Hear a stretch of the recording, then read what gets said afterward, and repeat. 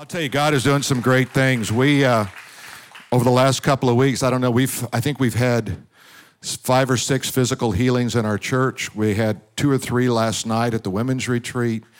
We're seeing God do some stuff. And I'm telling you, next weekend's going to be off the hook. With Brian Barcelona will be here, if you don't know about Brian, but our youth pastor, Alan, was his number 2 guy and served with One Voice, where they were having over 50,000 high school students in high schools every single day across America. And we're going to be there. We're going to get in every high school. We're going to preach the gospel. We're going to see revival come. We're going to see the Word of God thrive. And so put on your seatbelt. Get ready. Get ready for what God's doing. Amen? All right.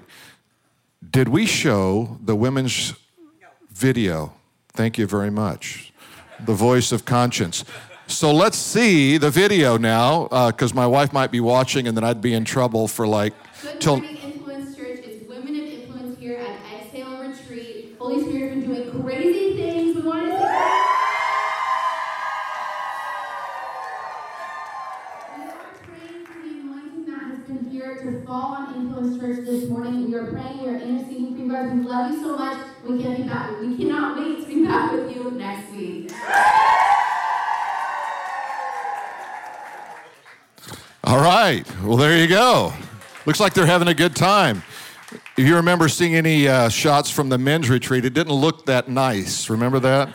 They were soldier crawling in the snow. But anyway, we're going to, let me just transition now. I'm going to do it with a prayer, and then we're going to go into the book of Genesis, all right? We're preaching through the book of Genesis.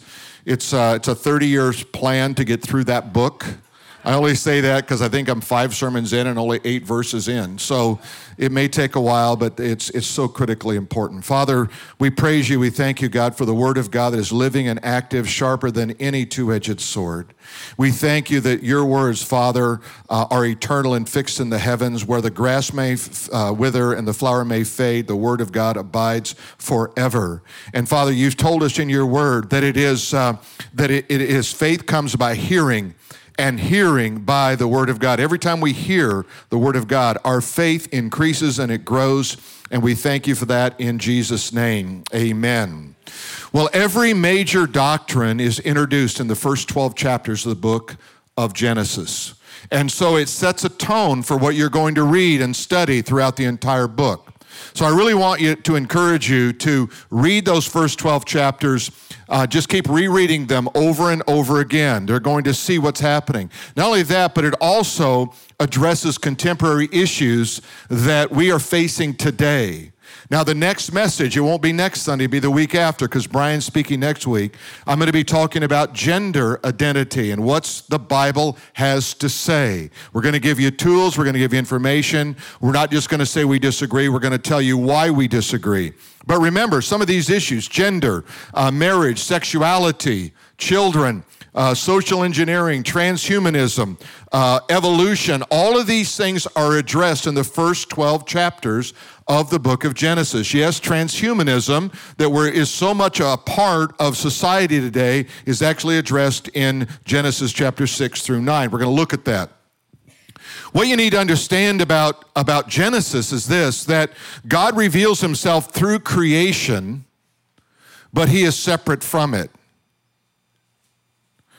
Now, that may not seem too profound or that important to you, but it's essential to your understanding of a biblical worldview. That God reveals himself through creation, but he's separate from it.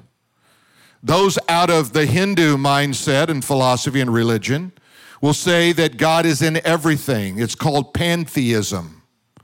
So everything is God. They have over 30 million gods in the Hindus because everything becomes a god.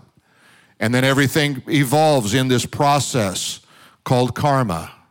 And you come back, and you come back, and you come back, and hopefully you're going to get it right the next time. But in one chapter, just Genesis chapter 12, God addresses all the false religion, all the philosophy, all the atheistic science. In fact, God dismisses it all in 2 words. God said. If you haven't learned the power of God said yet, think about, what does God say to you?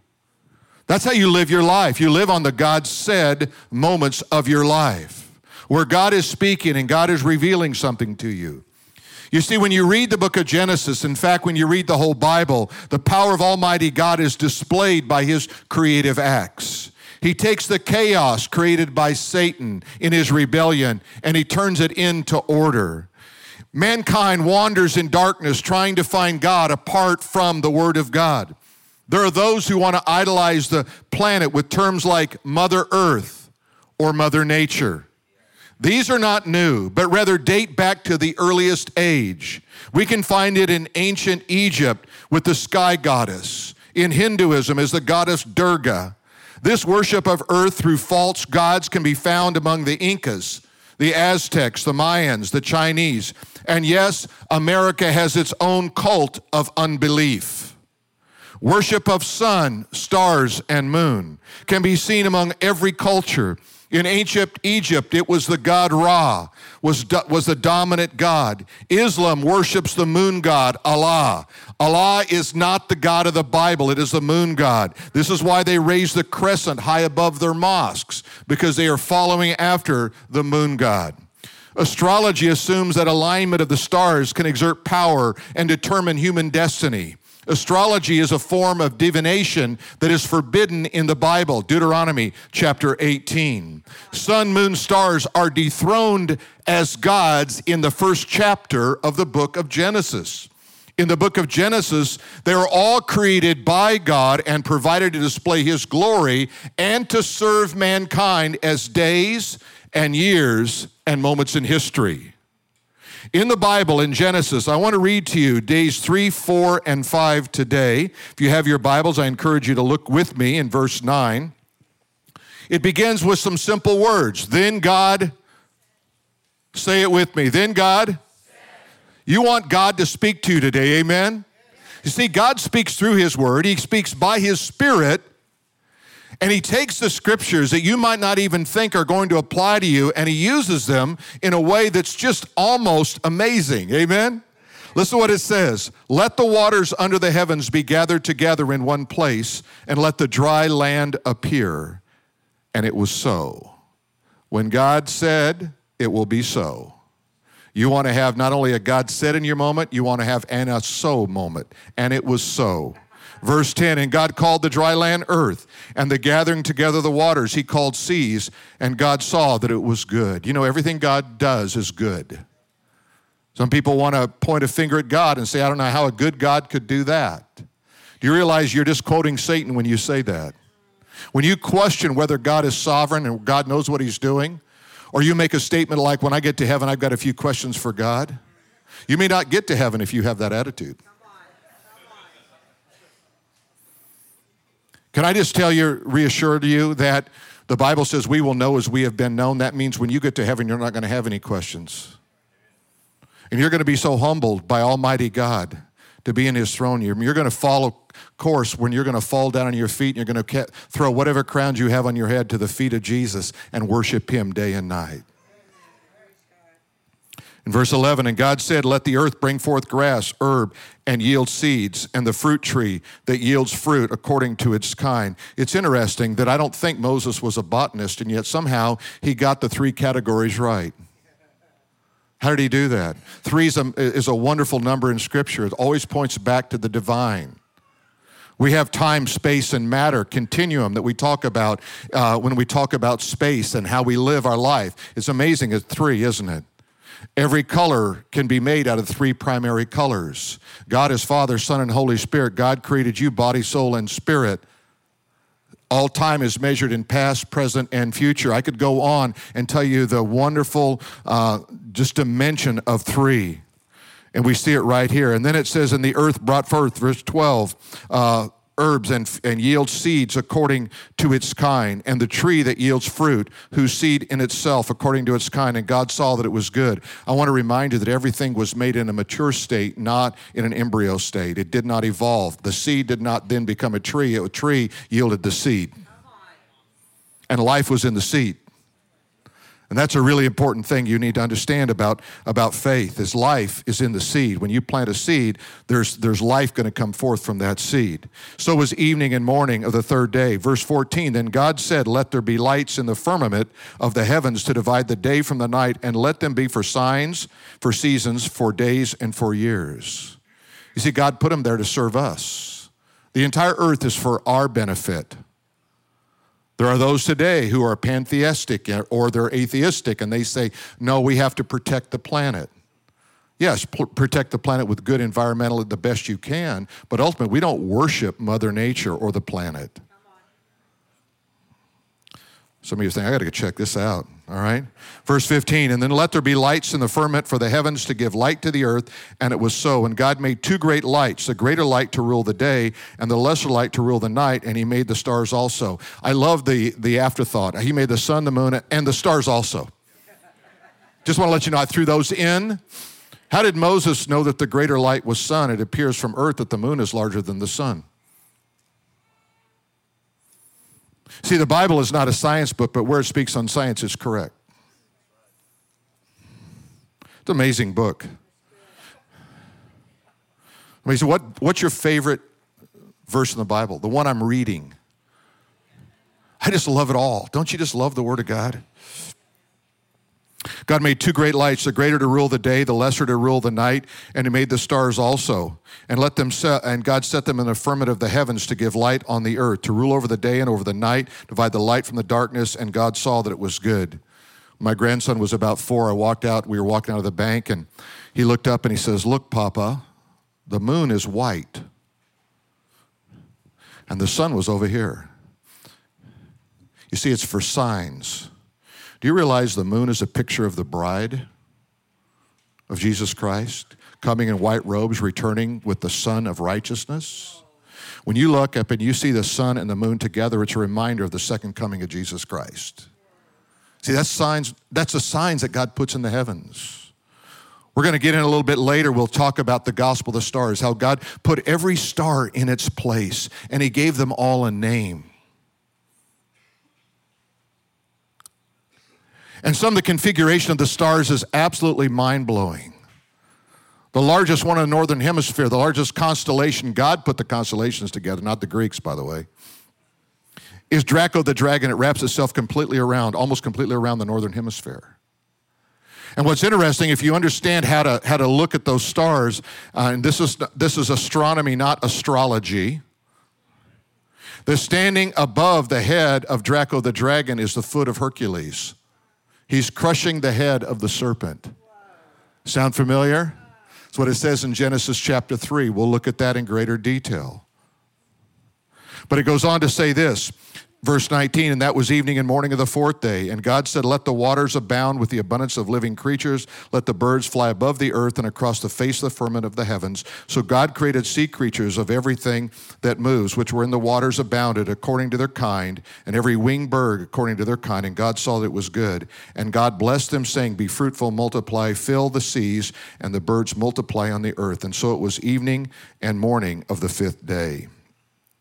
Well, it's pretty amazing when you begin to think about the world that God created and Satan's lie. You realize you're living in a world where Satan does everything he can to lie to you so that you don't know the Lord or love the Lord.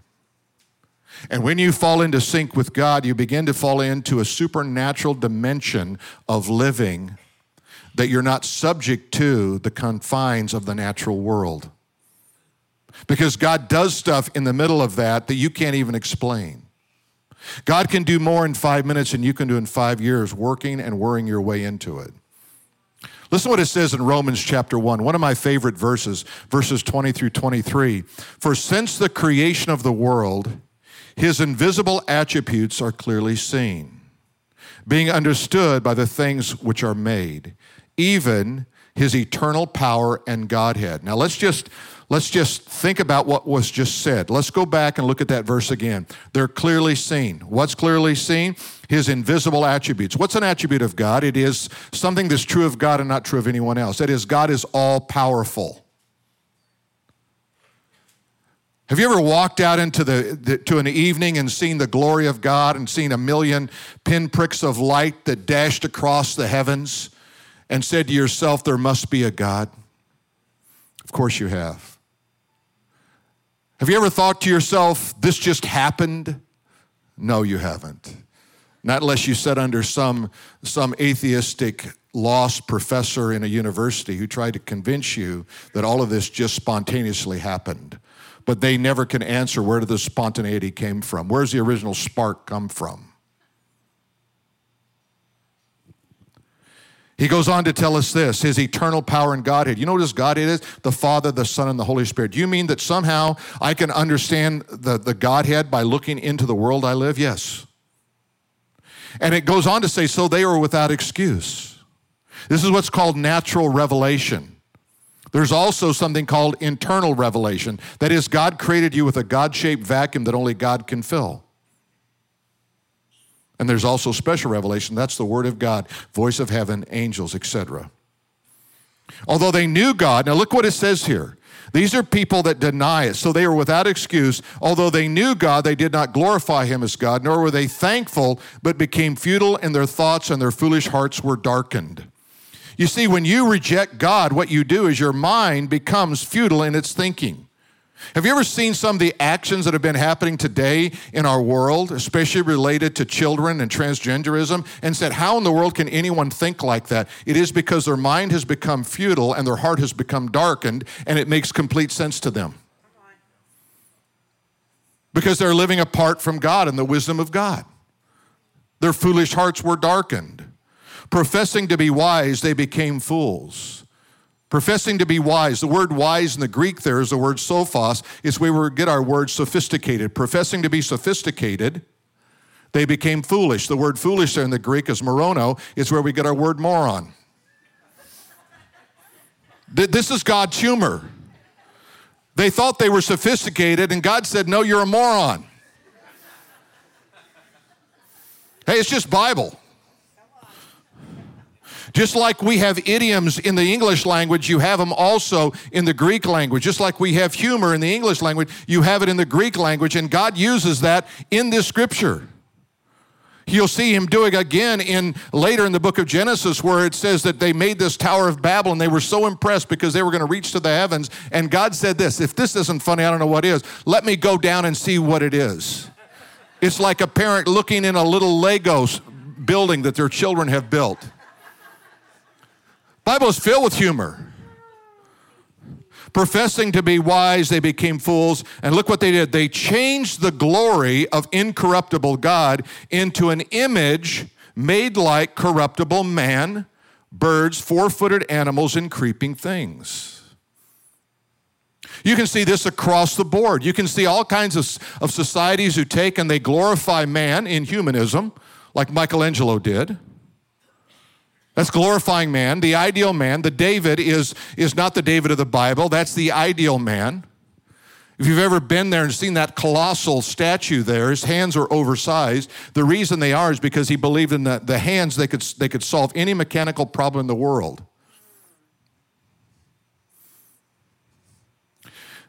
How about birds and four-footed animals and creeping things? How many societies have succumbed to this worship of the animal world and fallen down to it? We're very close to it in America with the pets that we have. It gets quiet in here now. Hey, I know some of you have pets that can talk and are going to heaven. You just can't find it in the Bible. That's all I'm saying. Pets are great things to have. Keep them where they are. They're pets. Some of you say, no, they're not. Some of you are never coming back. I know already. All right. Look what it says in Deuteronomy 4, verse 19. And take heed lest you lift up your eyes to heaven when you see the sun, the moon, and the stars. Isn't it interesting the order he puts here? And all the host of heaven, and you feel driven to worship them and serve them, which the Lord your God has given to all people under the whole heaven as a heritage. Some of you have symbols of the zodiac in your home. You need to get rid of them. Yeah. Some of you read the horoscope because you think that that's going to help you. Some of you try to find a mate because of the horoscope. Let me tell you, that's building your life on fate. That the stars have power and influence over your future, over your destiny. They do not. All is behind. If you study astrology, you'll understand that it all goes back to the demonic. It's not fun. It's not cute. It's not innocent.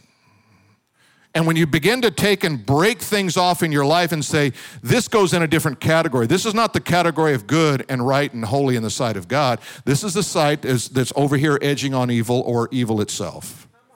Because what you want to do, the Bible says, come out from among them and be ye a separate people, says the Lord. See, no man can serve two masters. They're going to love one and hate the other, or vice versa. If you're going to love the Lord your God with all your heart, your mind, your soul, and your strength, you have to love the Lord your God with all your heart, all your strength, all your mind. It's up to you. The Bible is doesn't make like suggestions. People say, well, I read those 10 commandments, but I don't know about those. They're 10 commandments, not 10 suggestions. John 10:10, listen to what the Bible says. The thief does not come except to steal, kill, and destroy, and I have come that they might have life and they might have it more abundantly. So what does the enemy, Satan, do? He wants to do three things. He wants to come that he might steal from you, kill you, and destroy you. If you don't see this working out and playing out in the world, then you've really been closed off to what's happening. For example, right now they're pushing this suicide law in Canada where children do not have to tell their parents. They can actually commit suicide on their own apart from any knowledge of the parents. Now, I predicted this 20 years ago. I said, when just watch, abortion is just the start of what you're going to begin to see happen. Because if we just simply evolve from a lower life form, if there's nothing special and unique about you, created in the image of God, then what makes you valuable or more valuable than anyone else? Your value then becomes based on how you can think, or how much money you have, or how much influence you have, versus just you are valuable because you were created in the image of Almighty God. And that's why God loves you. And that's why one of the tricks that Satan tries to play, especially on young people, is that you don't measure up. You're not as pretty. You're not as strong. You're not as athletic. And so there's always this comparison thing this just comes right out of hell. It doesn't come from God. You need to be the best you are. You can't be somebody else. God doesn't want you to be somebody else. He wants to kill and he wants to destroy everything that's going. But watch the counter of this. But God said, I came that you might have life and have it what? Say it with me. More abundantly. Abundant life. God's divine plan, we can see it in Colossians chapter 1, verse 16. For by him all things were created that are in heaven and on earth, visible and invisible. All things were created through him, for him, and he is before all things, and in him all things consist. Is that clear? You see, the Bible is so clear. God created everything that you can see and everything you can't see. He is before all things, therefore he is eternal. And in him all things hold together. He is the glue of the universe. Some of the things we see is genetic order. Everything will reproduce after its own kind. You see, that word after its own kind is used 10 times in the book of Genesis chapter 1 alone. It's a genetic designation setting apart something from randomness. And within that is this law of the harvest. Not only that is life, we see it in the seed. Life is in the seed that comes from the tree that God created, and you reap what you sow. And you reap more than you sow. This is a supernatural principle in the Word of God. If you sow into something love, you're going to reap back what? This is not a hard question. I can get some hard questions, but this is not one of them. If you sow into life, you get what? This is why the words of your mouth are so important. Proverbs chapter 18. Are the words of your mouth life or are they death? People don't understand they're cursing the ground they walk in when they're talking about how sick they are and how bad they have it and how life miserable is miserable. I hear people all the time go, how you doing? I'm just horrible. I just don't know what I'm going to do. I've been sick forever and I don't have any money. And I'm going like, oh, I'm getting away from you. You need to speak life over the ground you walk on, right? You say, well, I don't have any money. Then begin to thank God for what you do have. See, people don't get thankful. You lose thankfulness in your life and you lose hope in your life and you have no future. God, I don't really know where I'm going with this, God, but I trust you and I believe there's an answer coming. Every day I go to a certain door at my house. I look out over my house and I say this, Lord, I thank you for the promise of Ephesians 3:20 that you have done exceedingly abundantly beyond all I could ever ask or think. And now, God, I ask you for increase. Or aren't you satisfied, you say? I'm totally satisfied, but God is a God of increase. God is a God of abundance. God is a God of blessing, not a God of cursing. We're out to dinner the other night with Brandon and the two granddaughters. We're sitting there and they bring over an Etch-a-Sketch. This is the greatest pull the wool over a parent thing I've ever seen in my life. They have not changed this in 50 years. So I look it up, I think, is there not an advanced version of this? No, $25. Then I look over and I see two of these little sketch pads for $11. So I show them to Gracie Bell and she looks at them. Oh, Papa, I want that. Now, I could have done one of two things. I could have said, look, you be satisfied with the Etch-a-Sketch that you have to give back. Don't be so greedy. Don't be so selfish. Be content with everything you have. I would get an F on Papa world. Amen? I don't get an A for that. $11, I can buy two. I got two granddaughters at the dinner table. I'm buying two, a pink one and a blue one. And then I text Brandon. I said, hey, Brandon, I got these sketch pads. You want to bring the girls by and get them. Now, why did I do that? Because I'm like my Heavenly Father. Because sometimes God gives us stuff we need, and sometimes God gives us stuff we want. And he doesn't do it because we've been a good boy and girl. He does it because he loves us, because we're created in the image of Almighty God. If you think about the ideal parent who always does the very best they can and then take that to a perfected level, that's God. That's God. God is not ever holding back. He wants to bless you beyond measure in all of your life. The principle of abundance. There is no shortage of God. I tell you, I have had times in my life when I have been out of everything except faith. When you get out of faith, you're out of everything. If you've got faith and hope in your life, you have everything you need for your future. You say, well, preacher, have you ever really been that low? I've said, I've been that low. I've been so low that I had 2 kids and no diapers and no wash machine. I had no money, didn't know what I was going to do. And I said, God, you got to do a miracle. Either these babies got to quit going to the bathroom, or God, you got to supply something. We drove up to our church. We pulled in there. And there's a giant box on the front porch. I thought, wonder what this is. It was not a box, it was a case of Pampers. What a coincidence. Every time I have faith, I have coincidences, amen? Divine coincidences. You know who gave it to us? The guy that owned the little town store there. He wasn't even a Christian, didn't even go to our church. His wife did. He said to his wife one day, he said, you know, I want to help that preacher out. I don't know why, but I just want to help him out. She said, well, they always need diapers. Why don't you give him a box of diapers? He said, I'm going to give him a case. Guy's name was Homer. Homer never went to church. I pulled up one day to get gas, and I said, he says, preacher, you know why I don't go to church? I said, I do. Because the church is full of hypocrites. Because he had the same line every time I pulled up. That's how I knew the answer, right? Because church is full of hypocrites. And I said, you know, you're right. Every one of them's a hypocrite up there except for one. He kind of said, they are? I said, yeah, even me. Really? And I said, yeah, hypocrite's someone who pretends to be something they're not. I've done that. Sometimes when I'm not happy, I'm smiling and I'm faking it. I'm a hypocrite. He said, well, you said there's one up there that's not. Who is that? I said, it's Jesus. He said, preacher, where are you going? I said, I'm going down to Baton Rouge to buy a new sign for the church.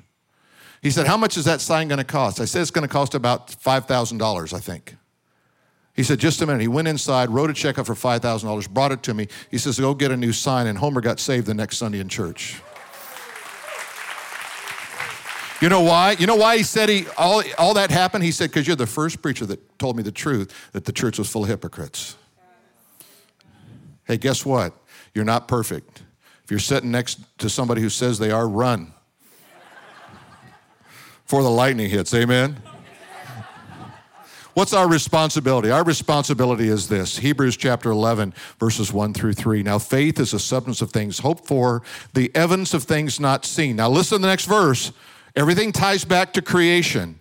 By faith, we understand the worlds were framed by the word of God, so that the things which are seen are not made of the things that are visible. Faith. Hebrews chapter 11, verse 6. But without faith, it is impossible to please him. For he who comes to God must believe that he is. That is, you have to believe there is a God, the God of the Bible, and that he is a rewarder of those who diligently seek him. Do you know that God is a rewarder God?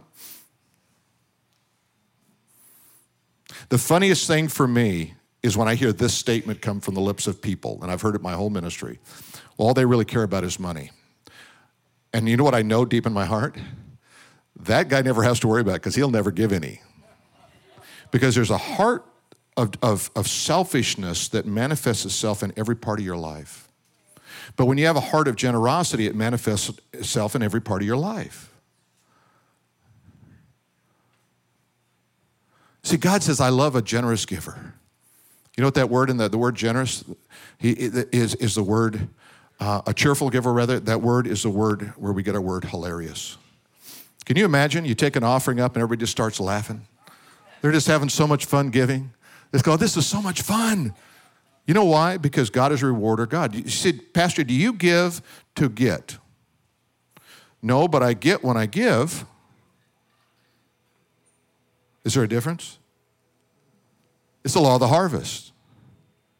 Look at Matthew chapter 5. What's our responsibility? I love this scripture.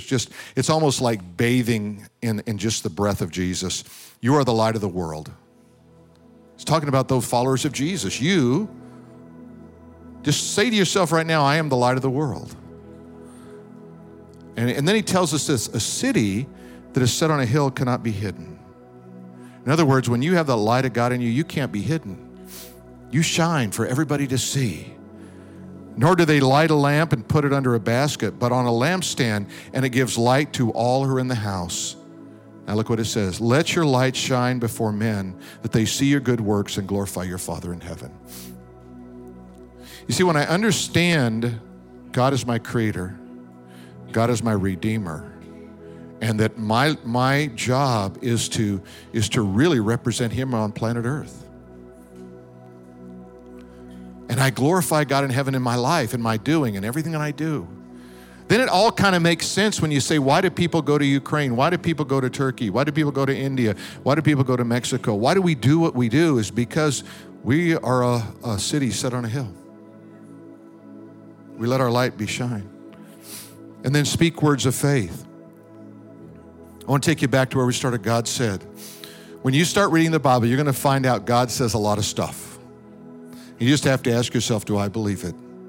Because when you believe it, then God will look and say, and it is so, and it is good in the sight of Almighty God. Amen.